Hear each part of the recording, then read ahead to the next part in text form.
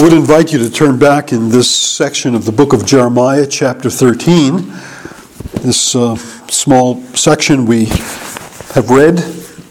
This section concerning what the top of chapter 13 of my Bible calls the Ruined Loincloth.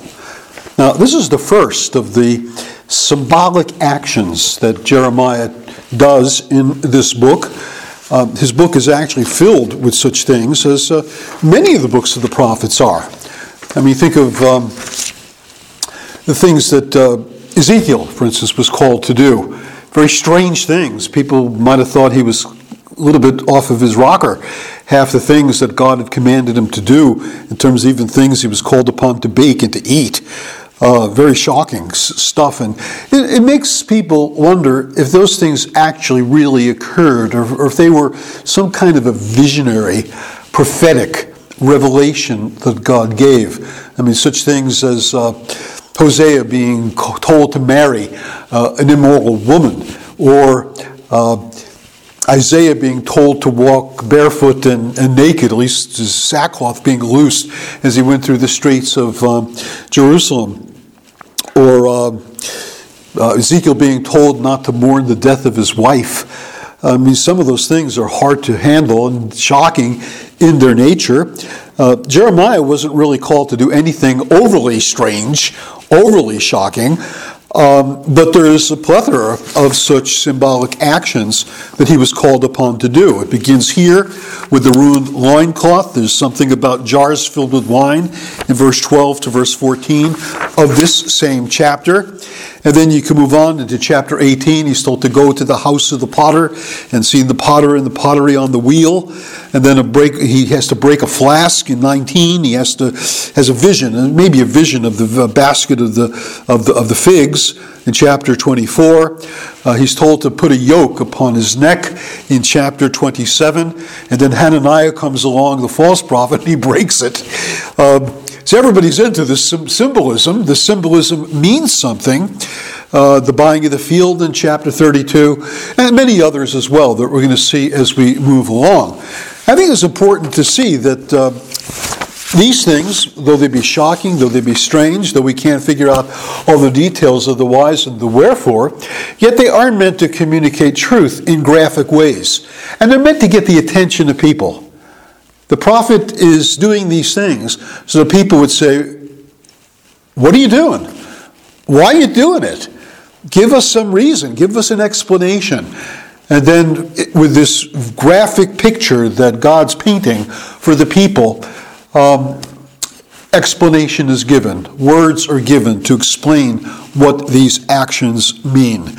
And so what we're going to do this evening is we're going to look at the symbolic action in itself, try to figure out what in the world was Jeremiah called upon to do, and how was it done. And then we're going to look at what I'm just calling the striking alteration in the affairs of the nation. Okay, so a symbolic action and a striking alteration. First of all, let's look at the symbolic action in and of itself. And there's a couple of things that are up for grabs with respect to this. Probably the major one is, where was he told to go? Where was Jeremiah told to go? You look at verse 4. It says, "Take the loincloth that you've bought, which is around your waist, arise, go to the Euphrates, and hide it there in the cleft of the rock." The major problem with that is the Euphrates is about 700 miles away. I mean, you're talking about, with travel at that time, kind of like a 4-month trip there and back, or maybe 8 months. I don't know. No, I think it's 2 months and 2 months. So it's 4 months. And then he has to do it again. He has to go back and dig it up. So that's an awful lot of travel for a prophet like Jeremiah being called out of the land to do this thing just for the sake of burying something out of the sight of everybody in Judah. This is happening at the Euphrates, if we believe that it's the Euphrates River in Babylon that's being referred to here. But there is another option. There is another option.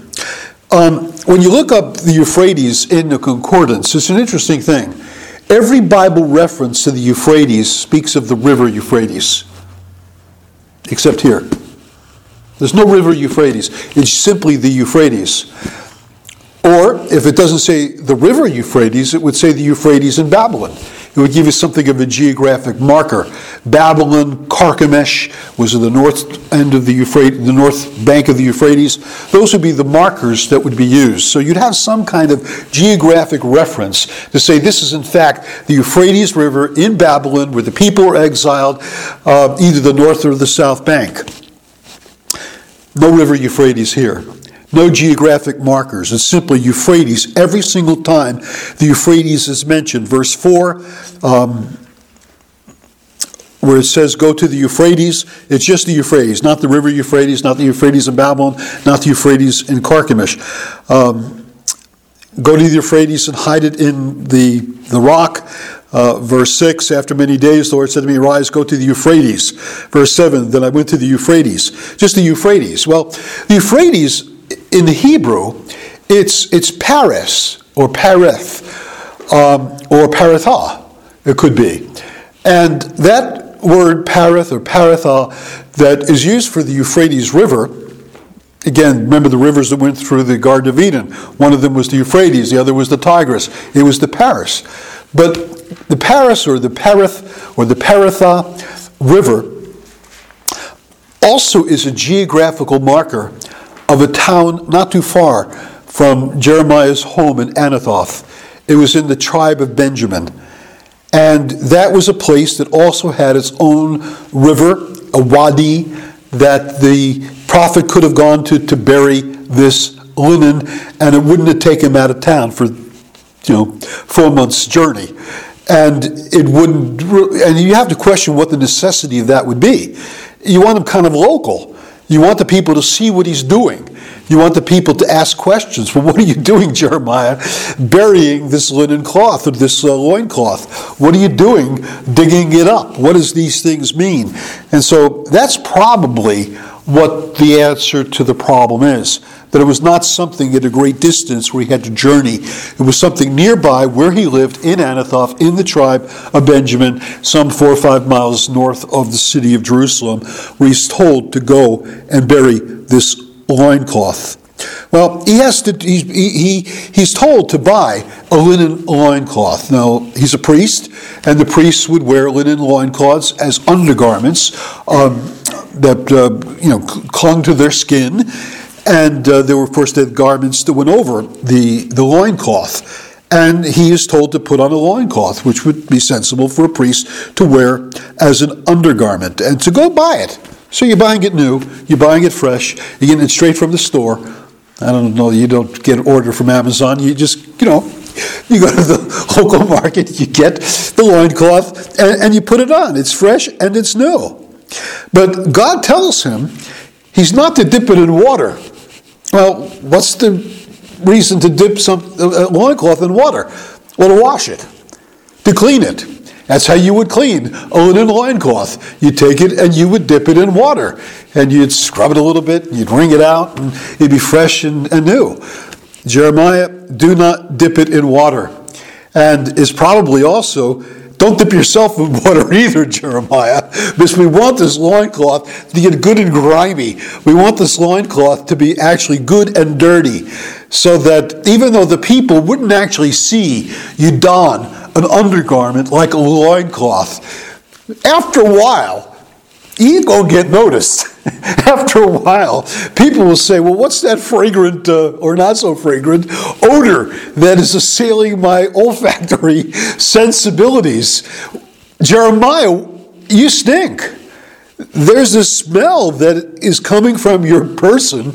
Well, he says, God has told me to put the linen loincloth and not to wash it, not to clean it.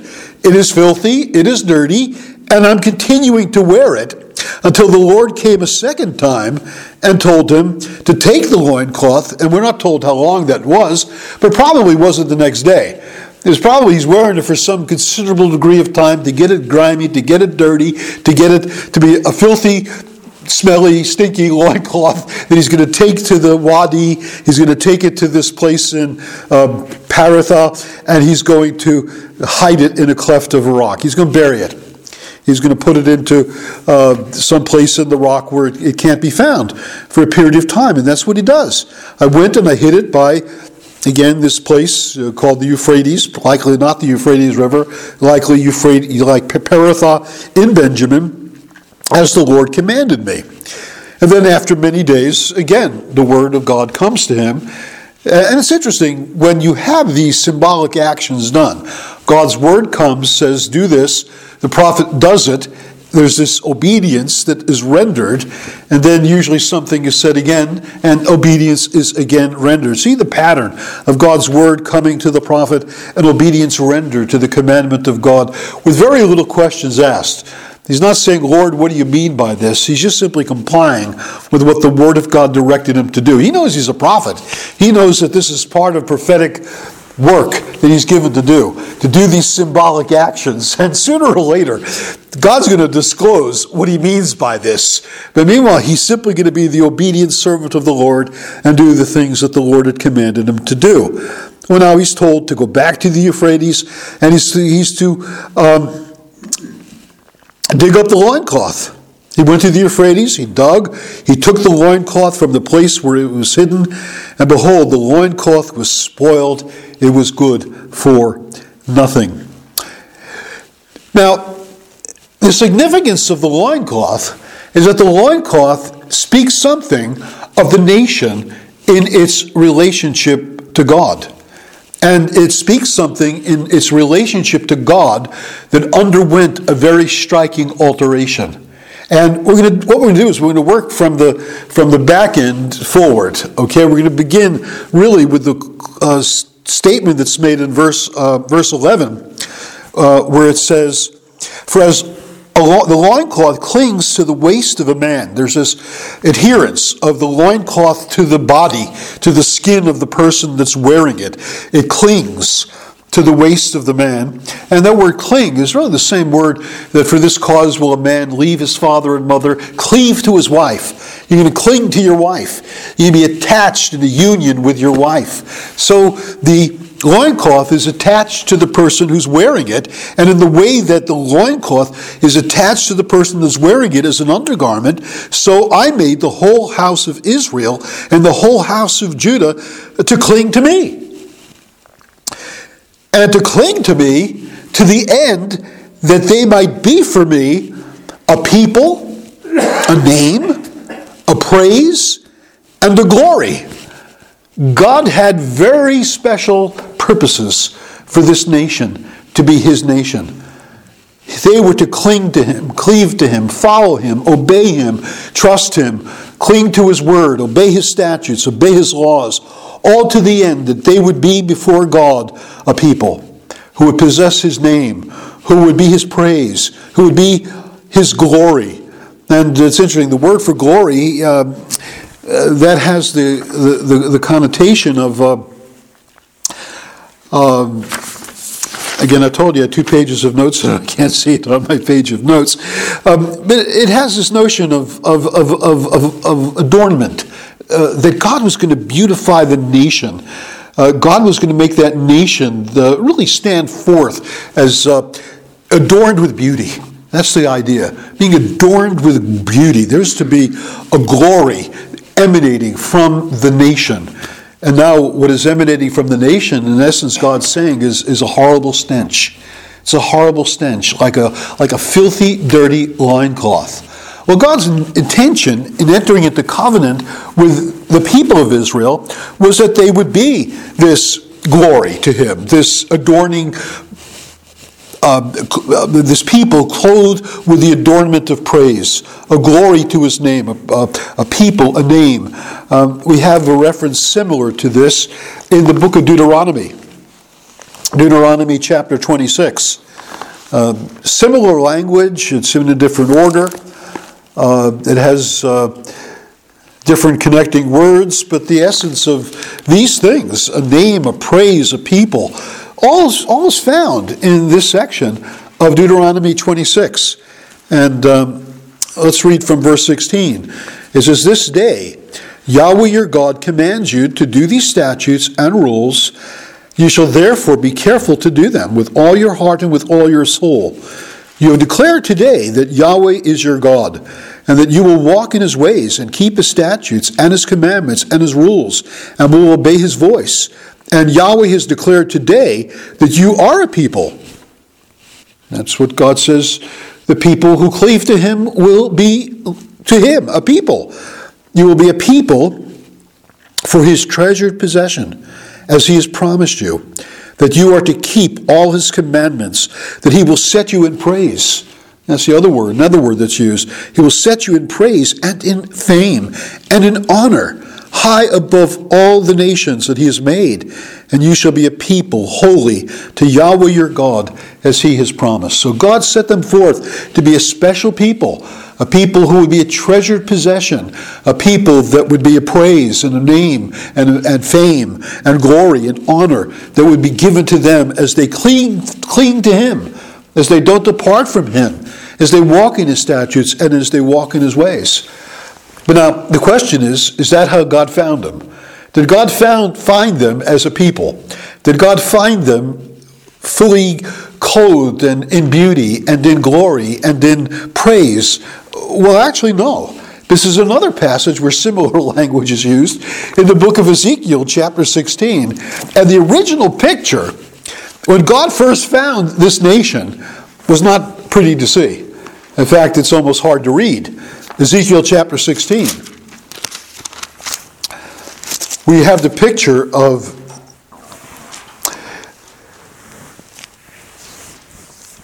this nation on the day of its birth, not having its cord cut, and its umbilical cord cut. There was nothing no water that cleansed you. There was nothing that washed you. There was no rubbing with salt. You weren't wrapped in swaddling cloths. No eye pitied you to do any of these things. To you, out of compassion, you were cast out into the open field, for you were abhorred on the day that you were born. Now, you were like a miscarriage. You were like an abortion. You were like something that was discarded at birth, just left out to die, and no one cared for you. Nobody cared to cleanse you. Nobody cared to wash you. Nobody cared to put you in swaddling cloths. That's the graphic picture that God gives of what the nation was like prior to his intervention, prior to his coming to address them and deal with them in grace and redeem them from Egyptian bondage and bring them to himself. Because when I passed by and I saw you wallowing in your blood, I said to you, in your blood live. I spoke the words of life to you. I said to you, in your blood live. And I made you flourish like the plant of the field. And you grew up and became tall and arrived at full adornment. It's an amazing picture of God's grace meeting these people in their ugliness and in their distress. And God clothing them, and God washing them, and God covering their nakedness, and God vowing to them and entering into covenant with them. And then in verse 9, I bathed you with water and washed off your blood from you, anointed you with oil. I clothed you also with embroidered cloth and shod you with fine leather, wrapped you in fine linen and covered you with silk and adorned you with ornaments. I put the bracelets on you. I made you to be beauty for me. I made you to be a glory for me. I put a ring on your nose, earrings in your ear, a beautiful crown on your head. That's similar language to Jeremiah in terms of the adornment, the beautiful crown that was upon their head. In fact, I think that's the exact word that's translated here, beautiful crown. You were adorned with gold and silver, and your clothing was of fine linen. In other words, you became what you became because of my grace. I met you in my love. I took you to myself. I made you to be my people. And now because of what I've done for you, in verse 14, your renown went forth among the nations because of your beauty, for it was perfect through the splendor I had bestowed on you, declares the Lord God. Look at what you were. Look at what you were when I entered into covenant with you. Look at the privileges I bestowed upon you, the beauty I conferred upon you, the goodness that I showed to you. And you clung to me. You cleaved to me. And hence all these things were true of you.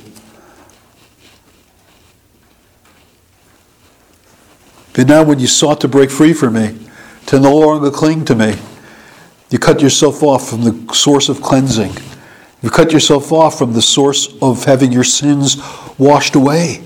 You cut yourself off from me, who was the one who forgives you, who pardons all your iniquities, who forgives your transgressions. You cut yourself off from the fountain of never-ending grace. You cut yourself off from the source of all that's good. How could you think you could be good for anything? Again, that's the conclusion. This linen cloth became good for nothing. Jesus said, apart from me, you're good for nothing. Apart from me, you can do nothing. All of your goodness is found in me. I am the one who cleanses. I am the one who sanctifies. I am the one who beautifies. I am the one who bestows privilege and honor upon a people. But it's upon a people who cleave to me. It's upon a people that do not depart from me.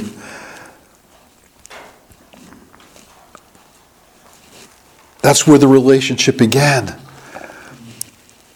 And if Israel would have sustained that nearness to God, that clinging to God, that staying near to God, then that beauty would have continued. Praise would have continued. Glory and honor would have continued.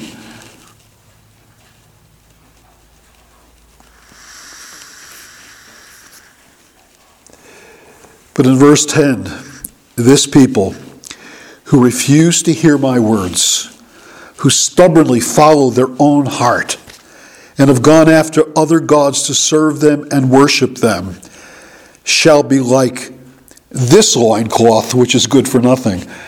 Not the swaddling cloths or the linen cloths or the things I clothed you in when I first took you to myself and adopted you as my own. Now you be like the stinking loincloth that Jeremiah never washed, that he wore on his body days without number till it got really rancid and smelly and stinky, and it became an offense to everything around. That's what you become. You become an offense. You become an offense to the God of heaven, who sees your wickedness, who sees your evil ways, who sees your rebellion, who sees your stubbornness of heart, who sees your idolatry as you've gone after other gods to serve and to worship them. You'll be just like this loincloth, which is good for nothing. What a graphic picture of the transition of evil that took hold in the lives of the people, this striking alteration of their affairs, having been found by God in their blood, unclean, unwashed, and made to be the people of God and being conferred upon with such honors. How would you ever depart from the source of never-ceasing grace, never-ending good that is found in the Lord our God? And that's the striking picture that Jeremiah wants the people of Judah to consider. You brought this on yourself.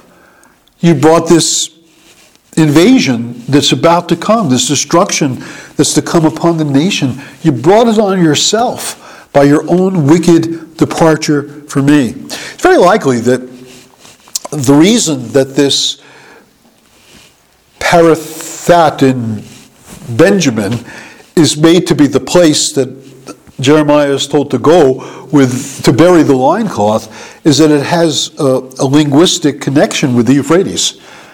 The name itself is very similar to the Euphrates River. And it's to the Euphrates that the people are going to be sent. They're going to be exiled from their land. They're going into captivity. The Babylonians are going to destroy them. And they're going to be dug deep into Babylonian soil, just like the loincloth was dug deep into the soil by the Wadi in Paratha in Benjamin. And when they come, and in that situation, in their sin, in their rebellion, in their idolatry, in their departure from me, they will be good for nothing until they return to me, until they come back to me. And God says, I will do this. I will send you off. I will send you away. I will bury you deep for 70 years into the soil of Babylon. That just as this linen cloth is spoiled, I'll spoil not your being, but your pride.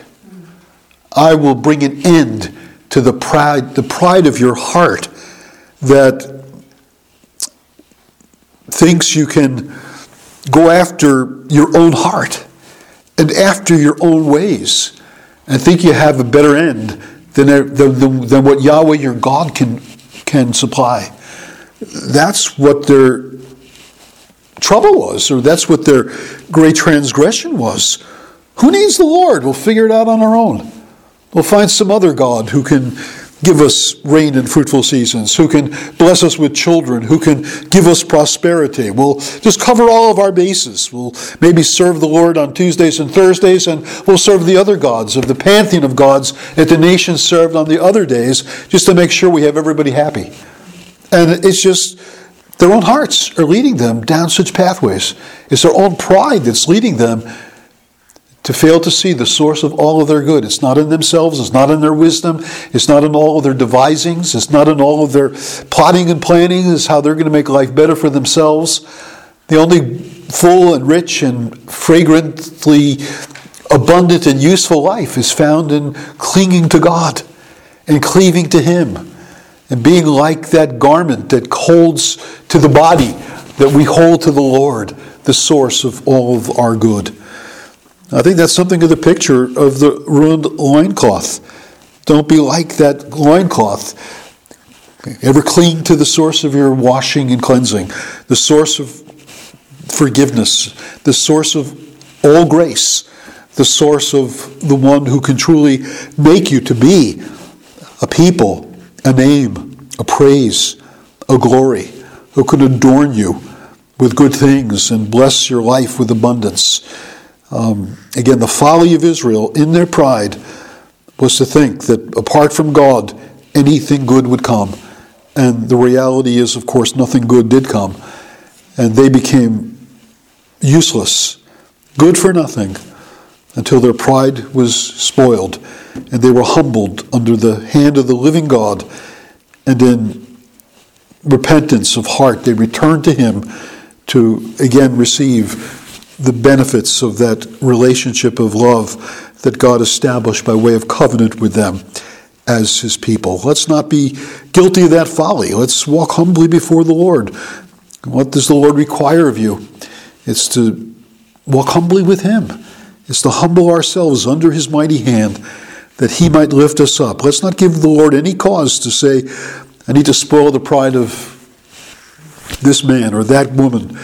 Let's walk humbly before Him in the full recognition that it's only as we cling to Him, as we make Him the source of all of our good, saying with the words of the psalmist, I have no good apart from you, that we'll find the true riches of life and a true identity of a people who possess a name, a praise, and a glory. May the Lord be pleased to bless His word. Let's go to Him in prayer. Father, we're thankful for this striking picture that Jeremiah embodied in this action that he did and the symbolism that he set before the nation of Israel. And Lord God, we call upon your name to grant us grace that we would not be guilty of such an alteration of life, that we would not be a people who once had life in its abundance, or seemed to have life in its abundance, and left our first love, that we would be faithful, that we would cling to you, and we would find in you the source of all that is good and all that is needed and all that enables us to attain anything that is good. So help us, we pray, to not forsake you, not to be guilty of that horrific departure from you that Jeremiah speaks about earlier, that his people committed two evils, that they forsook you, the source of living water, and hewed out for themselves cisterns, broken cisterns that could hold no water. Give us, we pray, to enjoy the blessings of those rivers of living water that Jesus gives to his people who look to him and trust in him and cling to him. So we pray you'd hear our prayers. We're thankful for this Lord's Day, for the privilege that we have as your people of coming aside from the normal activities of life to give ourselves to you, to cling to you, to look to you, to learn of you. And we pray that the things we have heard from your word today would be things we would reflect upon and we would recall and we would remember, that your word would have its way with us and would fashion and shape us as a people who would be capable, by your grace and help, of living to the praise of your glory. We are thankful for your goodness and your love, and pray that you dismiss us with your blessings as we ask these things in Jesus' name. Amen.